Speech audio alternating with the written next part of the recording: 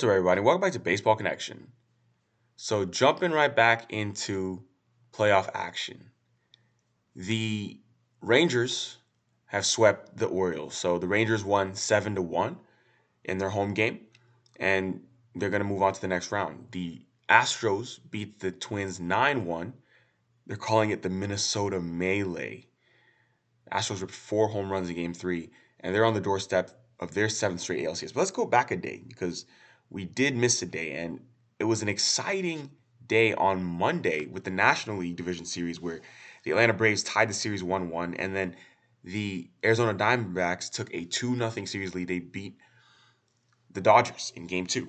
So that Phillies Braves game, that first one, outstanding baseball. Outstanding baseball from start to finish.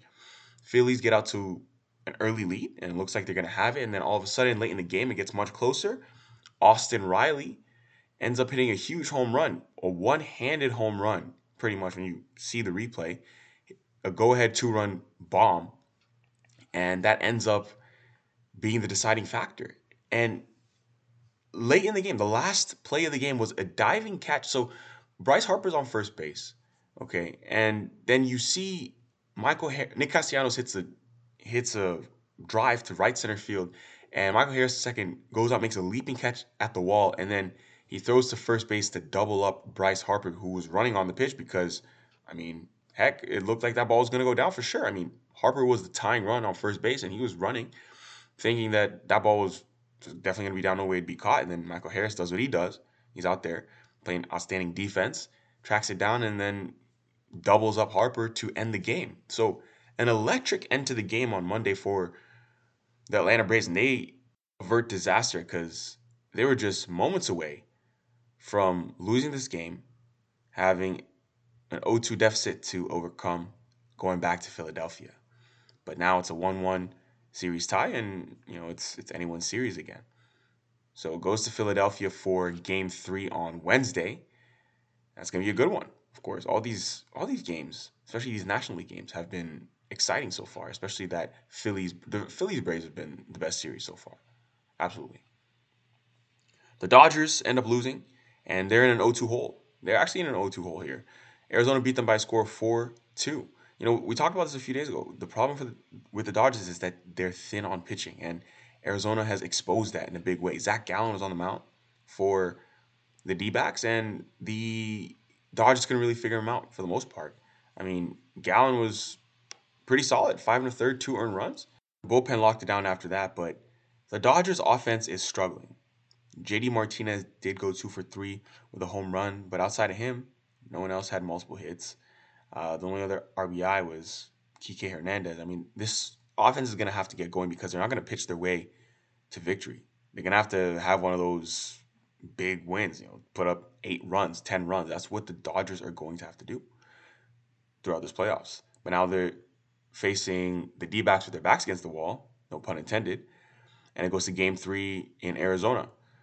So the Dodgers are giving the ball to Lance Lynn in game 3 because who else are they going to give it to, right?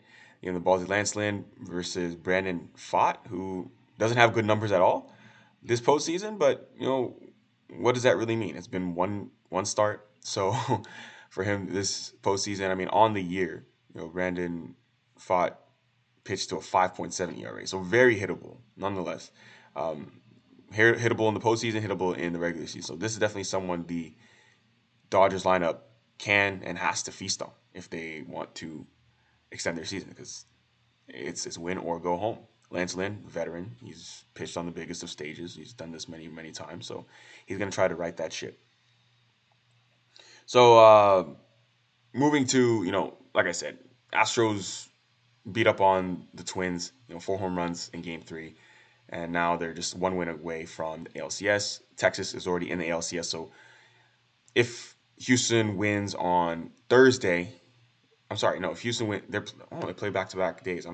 If Houston wins on Wednesday, they will set up a Lone Star series between them and the Rangers. That'd be pretty interesting. I'm sure the players like that. Minimal travel between Houston and Dallas for what's a 7-game series. So that's going to be interesting if it happens. But we're about to find out.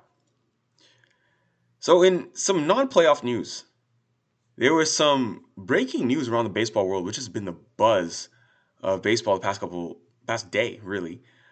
News coming out of Japan that the top Japanese power hitting prospect is going to forego the NPB draft. NPB is Nippon Professional Baseball, and he's going to attend a U.S. university with his eyes on entering the MLB draft and making it to professional ball in the U.S. that way. So this broke just the other day, but Hanakami Higashi High School is the same high school that Shohei Ohtani went to, Yusei Kikuchi went to, and now there is another player by the name of Rintaro Sasaki. So he's a power hitting phenom. He has the record for the most high school home runs in Japanese history. He hit 140 home runs in his high school career. He's 6'2", 250. He's a big guy. They call him the Japanese Prince Fielder. And scouts are saying he has 70 raw grade power on the 20/80 scale. That translates to 30 plus home runs a year. I mean, that would actually give him the best power tool in the minor leagues today. And he's known for his home runs, but he's made it clear that his team's success came before any personal accolades. But let's be real here. That's just him saying what he needs to say. Yeah, reports are that Vanderbilt and California, that's UC Berkeley, are interested. And of course, these are the top or two of the top programs in college baseball.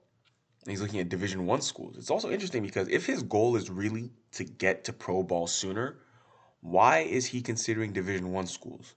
If he really just wants to get to pro ball sooner, he can go to a junior college and be eligible after just 1 year at the junior college. And because it's already the middle of the school year has begun for all colleges in the US, he would not be looking to enter for the spring of 2024, but the spring of 2025. So, how much time is he really saving here? So, let's say he gets to the US to play his first season, spring of 2025. He would have to play 3 seasons at the Division One level before he's eligible for the draft. So, he doesn't go in 2024, 2025. So, that means he's eligible for the MLB draft in 2027.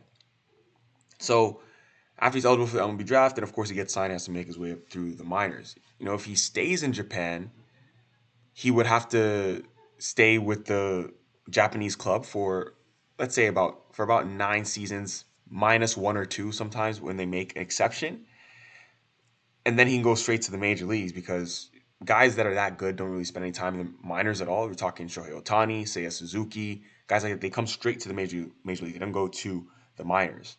So if he goes to Japan right now, he's the number one pick in Japan. He's making good money in Japan. He's the number one pick. He's going to get endorsements and everything. Does it really hurt him that much to wait until he's 26 to come to the major leagues? Because if he goes the route that he's talking about right now, he's not going to be eligible for the draft until he's 22 anyway. And he has to make it through the minor league. So let's say he spends 2 years in the minors. And then he's 24, so he's really just saving 2 years. I don't know. Maybe it is worth it. We'll find out more. But it's interesting. And of course, like going to college baseball at a place like Vanderbilt obviously is an experience in and of itself, and that would maybe ease the transition because so far he's only faced mid-80s pitching at the high school level in Japan, and then going to NCAA Division One is obviously a nice intermediate step for pro ball. So that's going to be interesting. And also, my question is, I don't know how. I mean, I've heard that this has happened before. Someone at the University of Oregon did this just the other year. They were at junior college and transferred to Oregon. But is Rintaro Sasaki fluent at English? Is he a fluent English speaker? Because a school like Vanderbilt or UC Berkeley, these are two top academic institutions. What kind of programs do they have for people who may not be fluent in English? I don't know. Is he? If he is or not. But it's a very valid question to ask because these are not cakewalk schools academically. They don't necessarily water things down for athletes. So it's a fair question to ask. Oh, that's a fascinating story. I always like to hear stories like this when people are able to take their own career into their hands and kind of try to pave their own way. Bryce Harper did something like this when he enrolled in junior college for a year after high school just to get to the big leagues a little bit faster. But we'll see what this all means and how it plays out over the next few months. But this is a big name we should all get accustomed to, Rintaro Sasaki.